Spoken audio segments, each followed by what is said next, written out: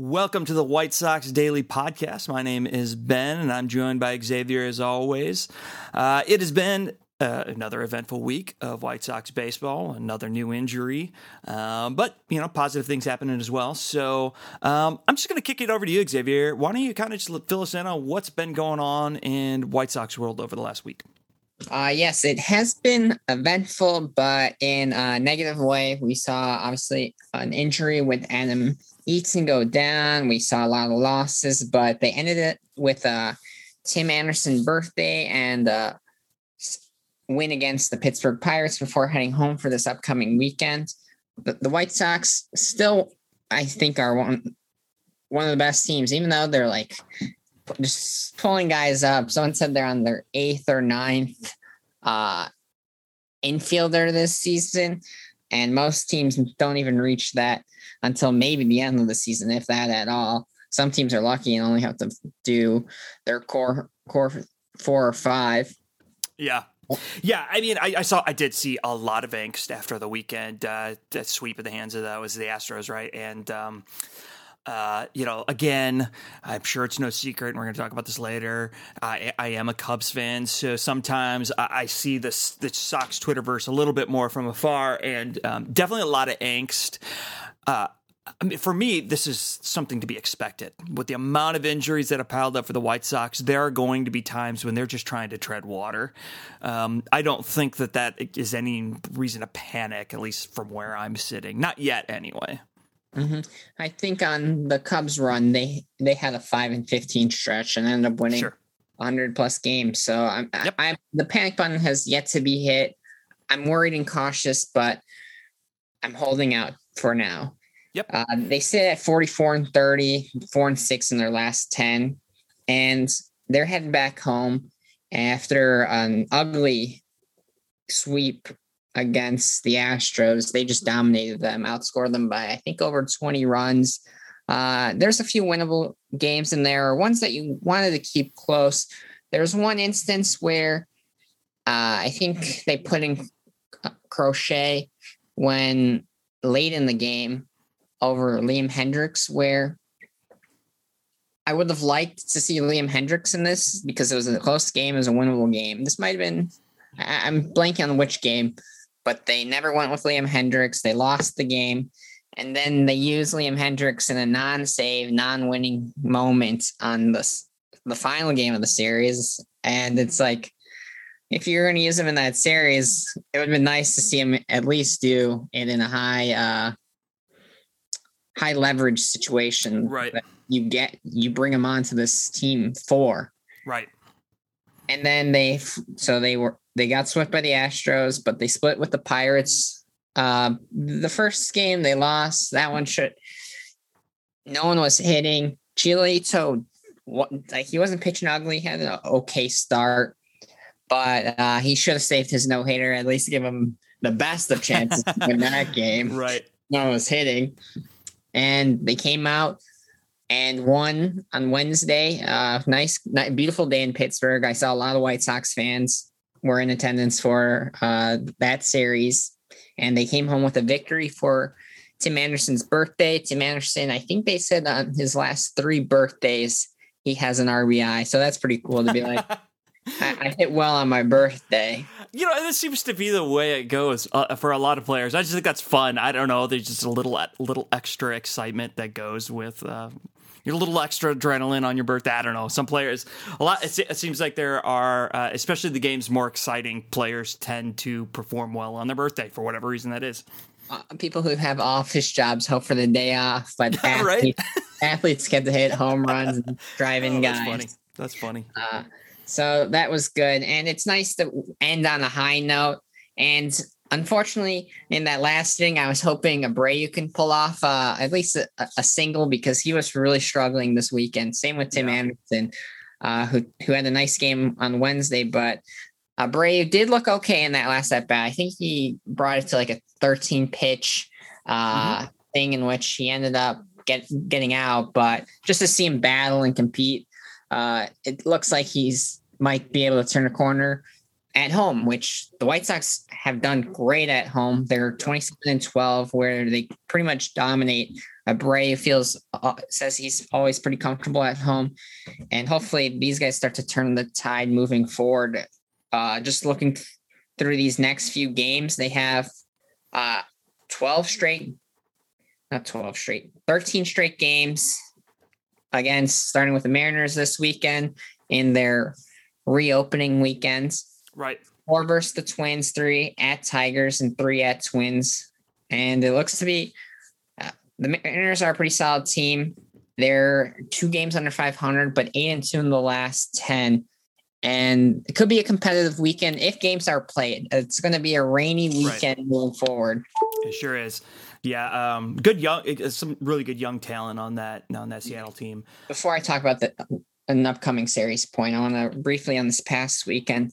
The last 3 Garrett Crochet outings, he's given up a couple runs. I think 4 or 5 total, in which his last outing he gave up 4 and didn't look great. It's a bummer with the situation. They have him in the bullpen. I know many want to put him as a starter down the minors, but seeing him pitch last year, the staff was like, oh, let's just toss him here, like a Chris Sale thing where Chris Sale came in as a reliever and even a closer, and they liked him because he could throw hard and was doing well. But he's now had the last 2 outings a loss, and he blew a game. Yeah. He gave up 4 runs and didn't even record an out before they had to pull him. Right. And again, he was the first pitcher. Was he the first player, period, from his draft class to make it to the majors? I know he's the first pitcher. Right away. I think he was the first because they drafted him last season. Yeah. I think they held the draft as normal last year, and he was already on the team at the end of August, which is almost unheard of in modern history of the game. So any young pitcher, and again, here's where it's a good time to kind of take a deep breath. Any young pitcher is going to have, they call things like sophomore slumps, even though they didn't have a real full season. And some of that is very real because the rest of the league has more game tape on them. And so there's going to be a little bit of back and forth. The guy's going to have to pitch through some adversity, see how he bounces back here, give him a couple of weeks. I wouldn't necessarily hit the panic button. And that's something with like Mercedes. Players are just making adjustments, and now it's their time to react to those adjustments. Yep. We saw last year with Luis Robert and several players previous to that, where you might have seen him be super hot out the gate, and those guys make those adjustments, and now you're struggling, and now it's up to you to see how do you make the change. And at least in the first month when Robert was playing, he made those changes, and he figured out how to lay back, not be swinging at balls that are clearly way out of the zone. Yep. Yeah, one of my favorite aspects of Major League Baseball is the 162 game season. And sure, we could, shorten it by a week or 2, but whatever.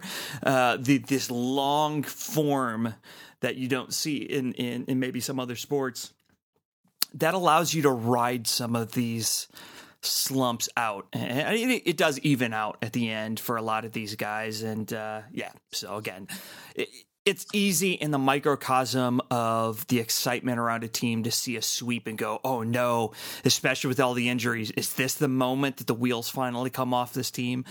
Maybe just taking a deep breath and enjoying it, and knowing the slumps are going to happen. It might be a little easier on some people's blood pressure this year.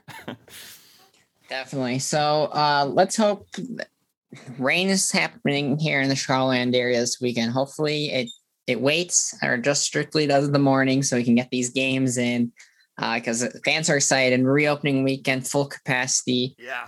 Many people are looking to go. Mariners this weekend, 4 games, and Mariners struggle on the road. So maybe the White Sox can pull ahead and get a couple wins here. And then they face 2 really bad teams, which they do well against. It could really use a boost after a not so great stretch. Right. Next, I was hoping to, I talked last week about how I want to do more discussions around minor league baseball and just highlight a couple guys, not go too much into depth, at least for the first few weeks.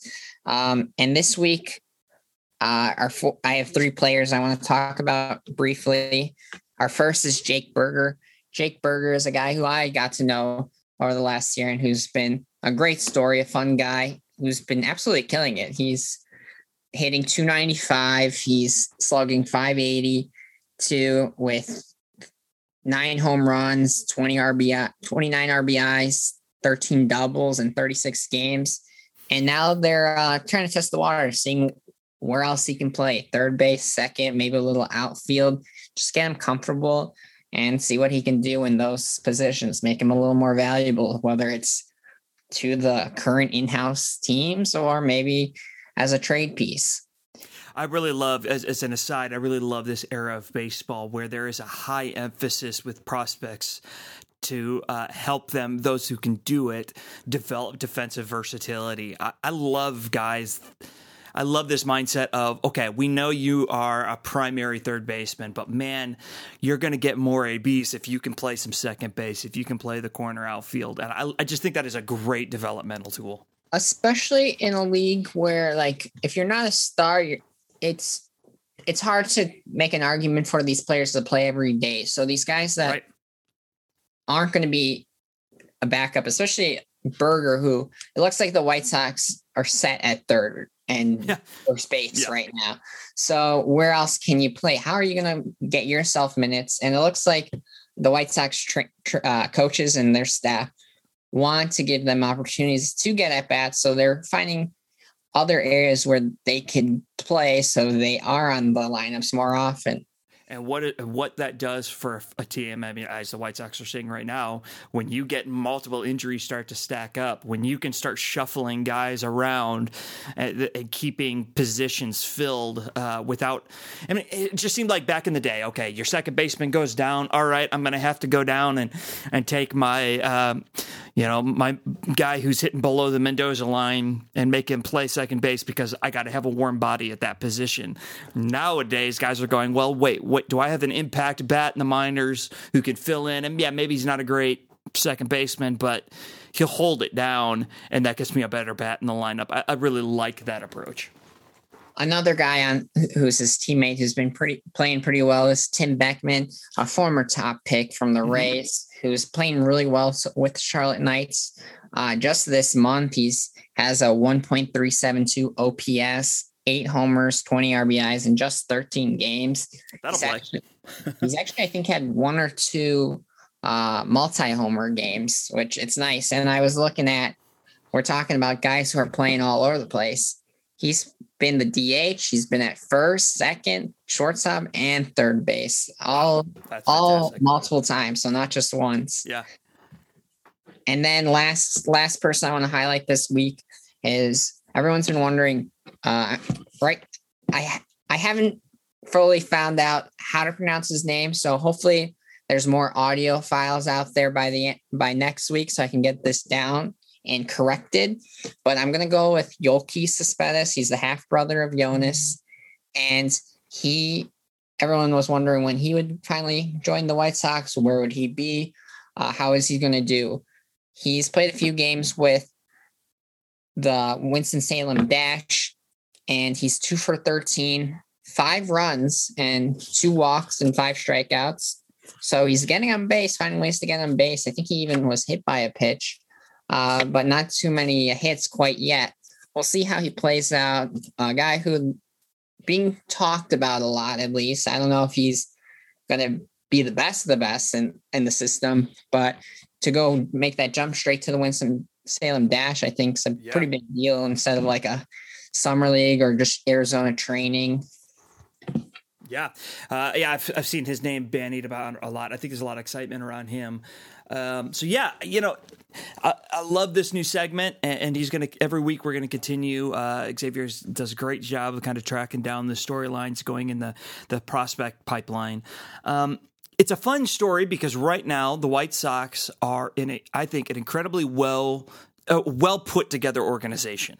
It was a rebuild done the right way, retooling, quality trades, some really good development. And so there is a lot of excitement in the fandom. We've talked about this the last couple of weeks about not only what's happening at the major league level, but what's happening at the minor league level. So this inevitably leads us to, I think, the discussion that we're going to have today, that I'm excited to have today.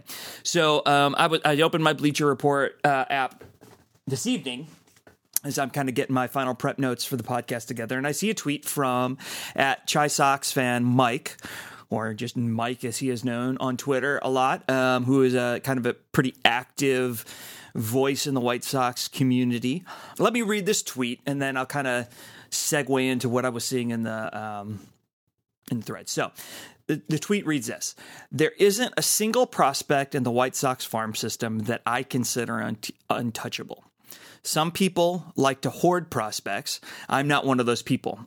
I want to see this team win the World Series. If trading prospects helps make that a reality, then I'm all for it." So his mindset is, hey, nobody's untouchable. Let's trade whoever we got to trade to put us over the top. Now, as one might expect, reading through this thread, there's at this moment quite a few responses, more than a handful, and it varies wildly on each side of the equation. Some are like, "Yeah, man, I totally get it. Let's move a guy." Some guys are like, "Are you kidding me? Do not trade X guy. I don't." And this is one thing I'm seeing a lot. I don't want to end up like the Cubs.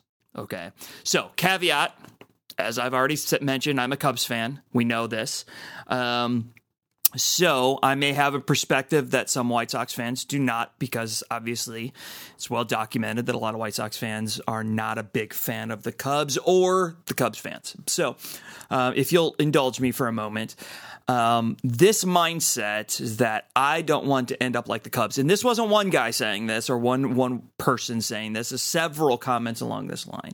And I definitely think that there is some validity to this. The White Sox have benefited from a very bad trade from the Cubs. Obviously, Eloy Jimenez and Dylan Cease for Quintana did not work out well for the Cubs and is working out brilliantly for the White Sox.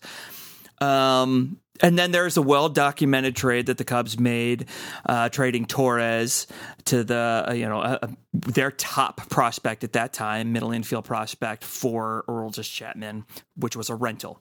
So I want to throw this out there. Okay, the Cubs win the World Series in 2016. They were in the NLCS in 2015, 2016, 2017. So they were knocking on the door of the World Series all 3 years. They were in the playoffs again in 2018. They fell out in 2019.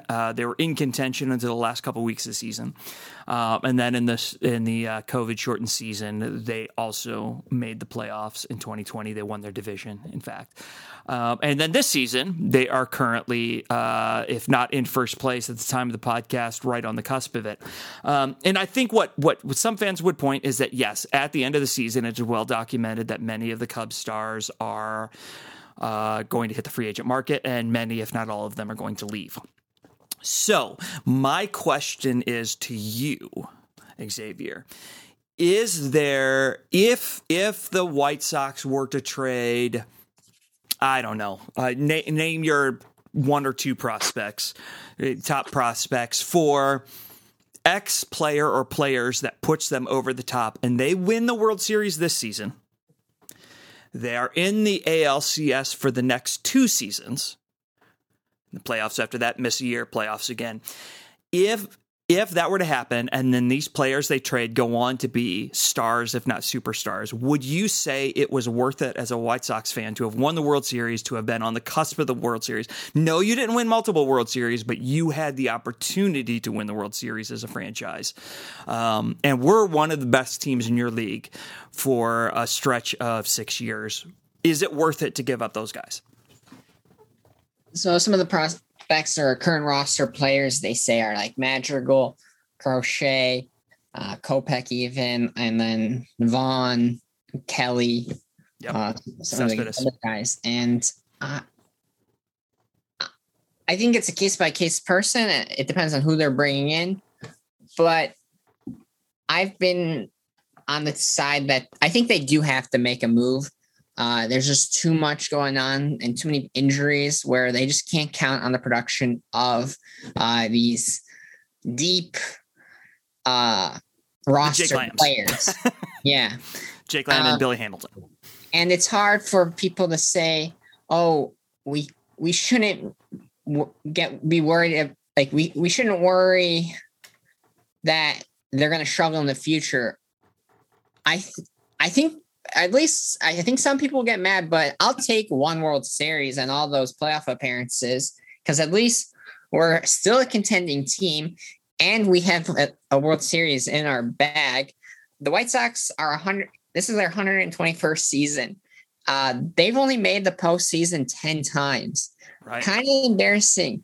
So, and they've never really been a team that's been in multiple years in a row.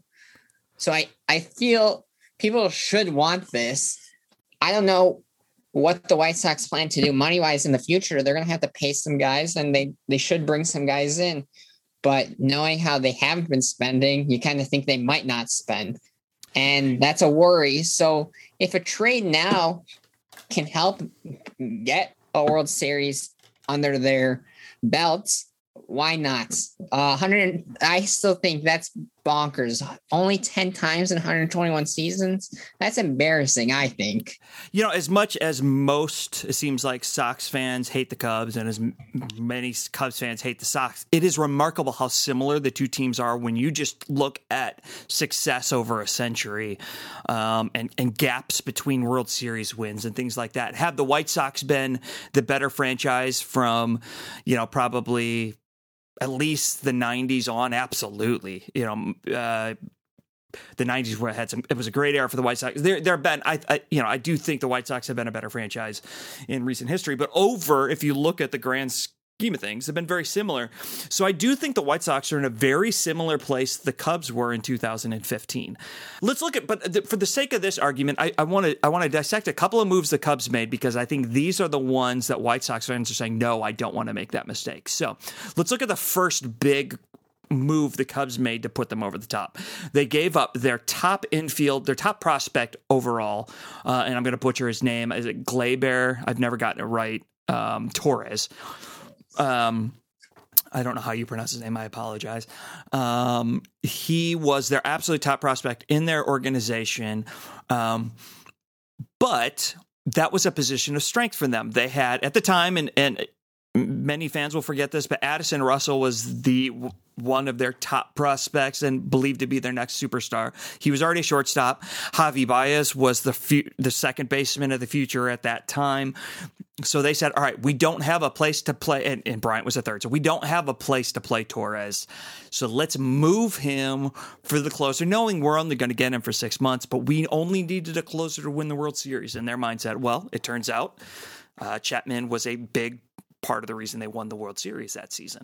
So in that sense, would the White Sox take a positionally blocked player? So we mentioned Berger earlier. Now, if they do find room for him at, say, second base or something as a fill-in, then he's not technically blocked. But right now, he's a third baseman by trade, if I'm not correct, right? Yes. And though I don't think he was as highly ranked as Torres at the time, but he is a third base prospect who other teams I think would be interested in. He is blocked by Moncada. Moncada is going to be the third baseman of the now and of the future, correct? So, and with Vaughn, the first baseman probably of the future, right? It would make sense then that Berger is probably expendable if you can get a player that puts them from a playoff contender to a World Series contender, because I think there's a difference. Ever since the league started adding wild card teams, just because you're a playoff contender does not mean you're a World Series contender. Do you kind of agree with me on that one? Yeah. I mean, technically anybody could win the World Series, but I think there's sometimes is a gap between that.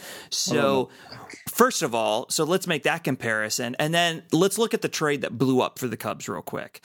Absolutely horrible trade in hindsight. And that would be Dylan Cease and Eloy Jimenez. Eloy Jimenez was blocked at all three outfield positions because Kyle Schwarber was what every most everybody believed was a major prospect of the future for the Cubs.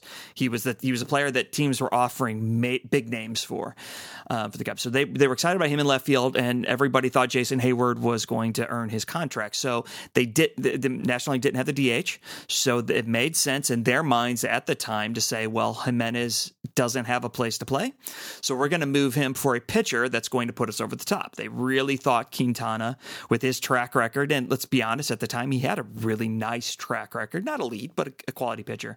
So again, the Cubs dealt from a position of depth where they were positionally blocked and tried to acquire a player that they thought was the guy who was going to go from playoff to World Series contender. It did not work.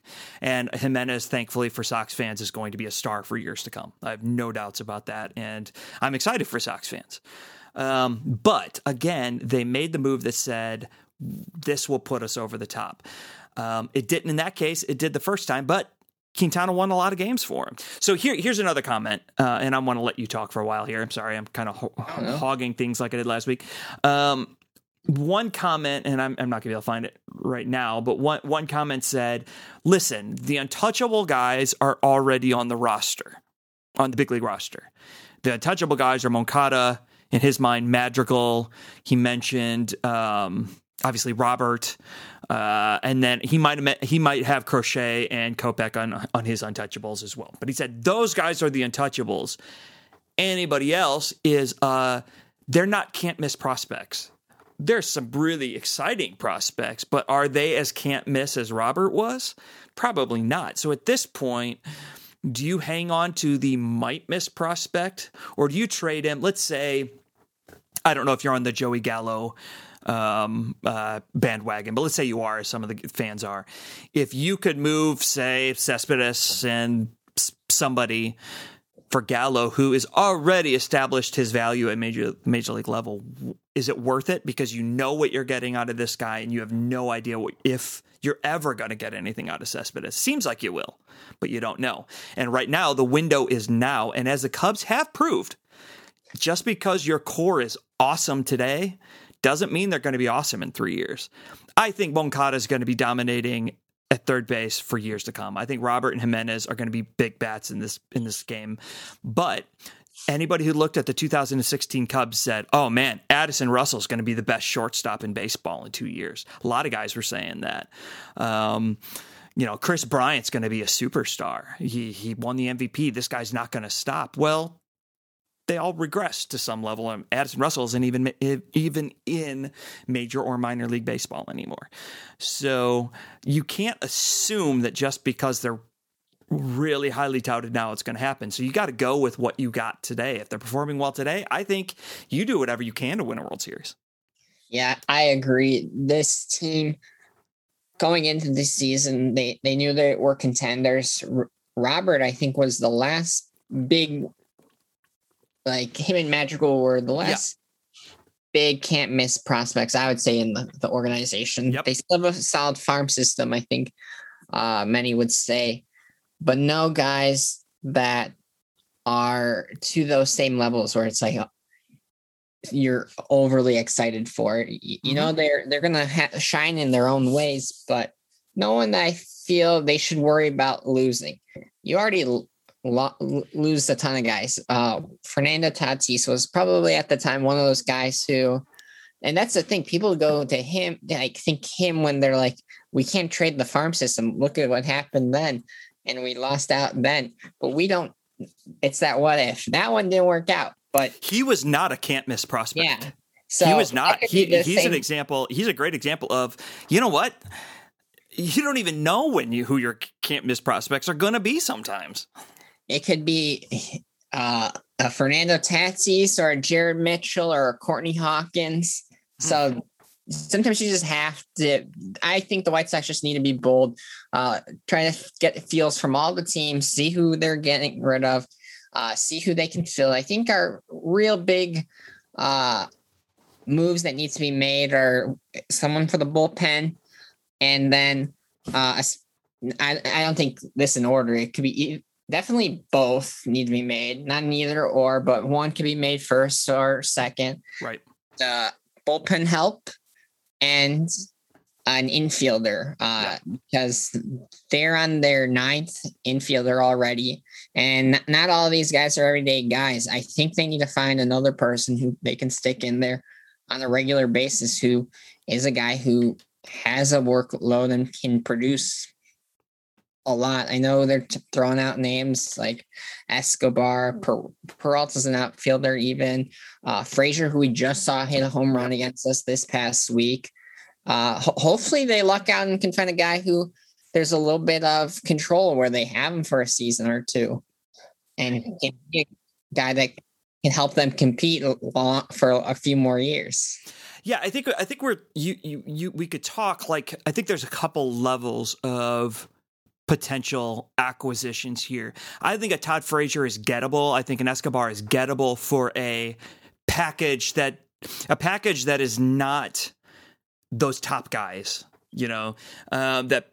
and I think those are moves they definitely need to make. And I really want to see, I really want to see Frazier. That's my guy. But I really want to see them get an infielder. But I think then there's the next level who's like the true impact bat, and I read in this thread, somebody's like, well, there's just not that many guys gettable on the trade market. I would disagree with that strongly. Maybe not today, but I think by the deadline, with the uncertainty of the future finances in baseball, I think there are going to be some teams that are well out of contention that are willing to part with some impact players. I really do. I think there's going to be some gettable guys out there that are going to surprise some people. And it's funny. So White Sox fans in this thread are saying, I don't want to end up like the Cubs because they traded guys they shouldn't have. It's funny. If I were to start a thread among Cubs fans, and if I would have had time before the podcast, I actually would have done this. I think the conversation among Cubs fans is actually the opposite. It's we hung on to guys too long. When more often than not, you're going to have keeper's remorse more than you're going to have seller's remorse. The true seller's remorse are typically the guys nobody saw coming, like Fernando Tatis. Nobody thought he was going to be a superstar. I think the White Sox just need to be bold. On the fan side, there's a lot of recency bias where they are worried about losing out, seeing success from one of these prospects on their favorite team, the White Sox. But this is, if you look at the history of baseball, this happens all the time where guys get traded early in their careers and end up Hall of Famers on a different team. Tons of Hall of Famers. I think the fans just gotta put that in the back of their mind and just let the team work things out and bring us a World Series title. However it comes. They obviously, I said 10 seasons in the playoffs. Whatever move they can make to make this, at least for a few years, be a contending team and then hopefully a World Series winner. Now that should be more than enough, at least to me, I think. Yeah, I mean, there are literally Hall of Famers, and I'm going to go ahead and guess there's probably Hall of Famers that have played for the White Sox that started their career in another organization. I mean, that's a part of the game of it. It's professional sports in general. I mean, that's going to happen. What I want to know from you, who is untouchable? And I'm talking major league roster, minor league roster for you, because I think there should be untouchables. Somebody posted in the thread, well, in my opinion, there's nobody that's untouchable. Okay. Yeah. If you could trade Madrigal for Mike Trout, fine, but whatever. In the world of reality, Shohei Ohtani, well, sure, I'll trade X for Shohei. Well, right. But he's not available. Yeah. I've definitely seen that, but I forget who posted about it. And I saw the same thing where they're like, no, it should be untouchable, but those trades just don't happen. No. I'm assuming like Moncada, you don't trade him, Jimenez, Roberts, Anderson, probably. I saw a lot of Andersons here. He's just a Chicago guy. He's almost like the face of the team. He is for sure. Of the looking at the young people, I want to say Vaughn and Madrigal, but it's like it depends on the piece. I know people are a little more willing to get rid of either of those. I have a tough time wanting to get rid of at least the major league level guys. I think there's a strong case for Vaughn being an untouchable simply because of Abreu's age. I think he's going to be an impact bat for years to come, but we've even talked about this on this podcast, how shocked we are at his elevated level of defense right now. Age catches up with everybody. He's 36, right? If I'm not mistaken. So I think if Vaughn continues to be what they think Vaughn's going to be, Sox fans are going to be real happy to have him as their first baseman of the future. And that allows, of course, Abreu to age gracefully in the DH position, that kind of thing. Madrigal's an interesting name. A contact first, pretty good defensive second baseman, but those aren't unheard of in Major League Baseball. I'm totally talking off my head. That's why it feels like Vaughn. If you want to keep Vaughn or Madrigal, I feel people would lean towards Vaughn with Abreu being older and Vaughn being able to slide into first, play DH a little bit. Madrigal, even though there's signs of him being like a long-term successful hitter, second, like an infielder type guy, seems pretty somewhat easier to find available. The low power, high contact second baseman is like it's like a staple of Major League Baseball. And I feel like I look around the game and you can find a nice list of those guys. And I'm not saying that Madrigal's not going to be a special player. He probably is going to be. But if you get X and X impact player and you have to include Madrigal, all I'm saying is he's probably not impossible to replace. A shortstop like Anderson, is a third baseman like Moncada. Those are the guys that are generational and they're really hard to replace.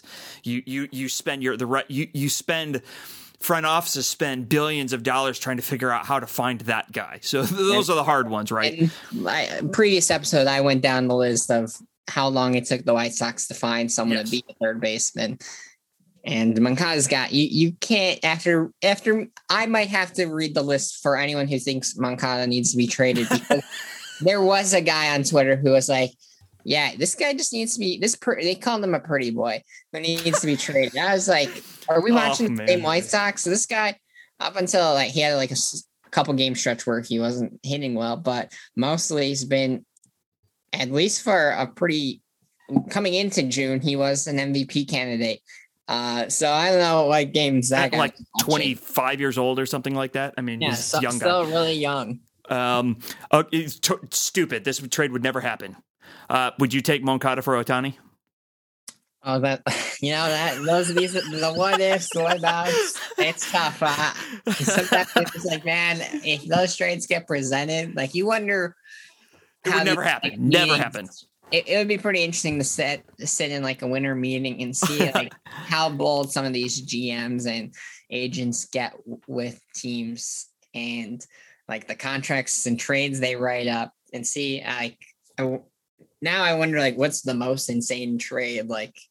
Yeah, I want to know. I want to know. Has somebody ever been like, hey, tell you what, I'll give you a Moncada for Trout. Straight up. Not even like years later looking at that trade, like current moment trade, where like, yeah, well, whatever, we'll just take this. So I really want to know, has anybody ever called up the Angels and been like, tell you what, any guy on my roster for Ohtani? Just as a kind of a joke. We'll package them up. We'll give you this guy. One guy. Man, Ohtani is he's a video game right now. He's a lot of fun to watch. Okay. So we said Moncada, we said Anderson, Jimenez, Robert for sure. I think you could probably get into the pitching staff. Part of it because value. I mean, Lance Lynn's not going anywhere.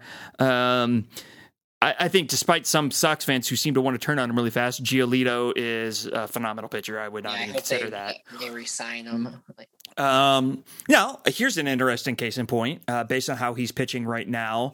Let's say Kopech is on the verge. Let's say you think, all right, maybe we can slip him into the rotation this year. Do you move a Carlos Rodon? I get his name wrong every week. Rodon, yeah.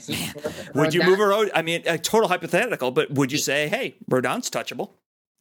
So he's I think on a 1-year contract. It's hard. Him being our best, I don't know if you make a move with him for now. You kind of got to ride with him for the season. I don't know if they'll re-sign him for next year. So I think in this setting, he's untouchable. Yeah, I agree. It's an interesting. Like past seasons, I don't think he was, but they DFA'd him. Yeah, I mean, or they non-tendered him. He interesting. I mean, I think a lot of.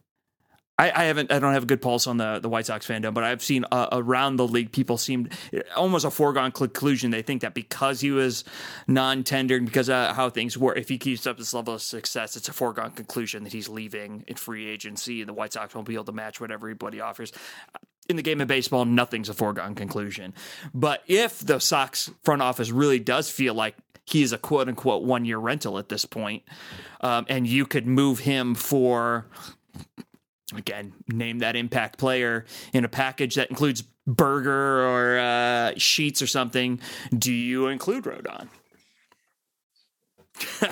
I can't really say. I guess, but it's got to be a pretty big. Because right now, I feel just the way this season's going, he has been one of the better players. So it's hard to lose a guy. And looking around the league, so well. As I mentioned earlier, looking around the league and how many teams are dying for that impact arm, since that is a strength of the White Sox, roll with it. Don't sacrifice that at all. That's going to give you a huge edge in October. All right, the last two names I want to hear your opinion on would be, we've already mentioned them, but Kopech and Crochet. Those would be two guys that I think other front offices would open up their discussions with them. That would open a lot of doors, I think. Say one of those players plus a Burger or a Sheets or somebody further down the line, I think could get you anybody that's available, just about. Would you do it? There's definitely people who are a little more smarter in this situation than myself, but either or you can go with down the line. Both people who probably throw hard could easily be put in the bullpen, but they are long-term, should be starters. So in the future, we're going to need starters. So It depends on, I feel Kopech's closer to MLB as a regular. So maybe he'll slide in and Crochet becomes that expendable piece. And if they're find a team to get one of the things they need, maybe they can find a way him package with another guy, bring in pitching or a solid hitter with a little bit of control for the next year or two. Yeah, I would do it. And that's key, especially if it allows Crochet to find his way to be a starting pitcher, because I think that's what he's ultimately wants to do and feels best at. And I know a lot of the guys who followed his career in college and when the Sox drafted him, that's what they thought he would be. But with I think still will be. Season work, that's just how they brought him up. Yeah, I mean, assuming they hang on to them, I definitely could see both Kopech and Crochet in the Sox rotation for years to come. So anyway, I think that was a fun discussion. Yeah, I think that's all I got for today. You got anything else? No, that was it. A lot's going on around the White Sox. A lot of questions to be answered. And we're going to be headed into July this upcoming week with still one of the hotter baseball teams in the league. And it begins this weekend. I'm going to wrap it up right here. We got 3 games in the reopening weekend versus the Mariners. Let's all hope and pray that there's no rain as the forecast is showing. But after that, we got a couple series against the Tigers and Twins, which those teams are 10 and 12 games back. If we can win those, they can be done for the season, completely, no chance of catching up. Yep. And I think that's what the White Sox need. So let's get some wins. Let's hope for a better week. And that will do it. Go White Sox. Thank you for listening to the White Sox Daily Podcast, and have a good day.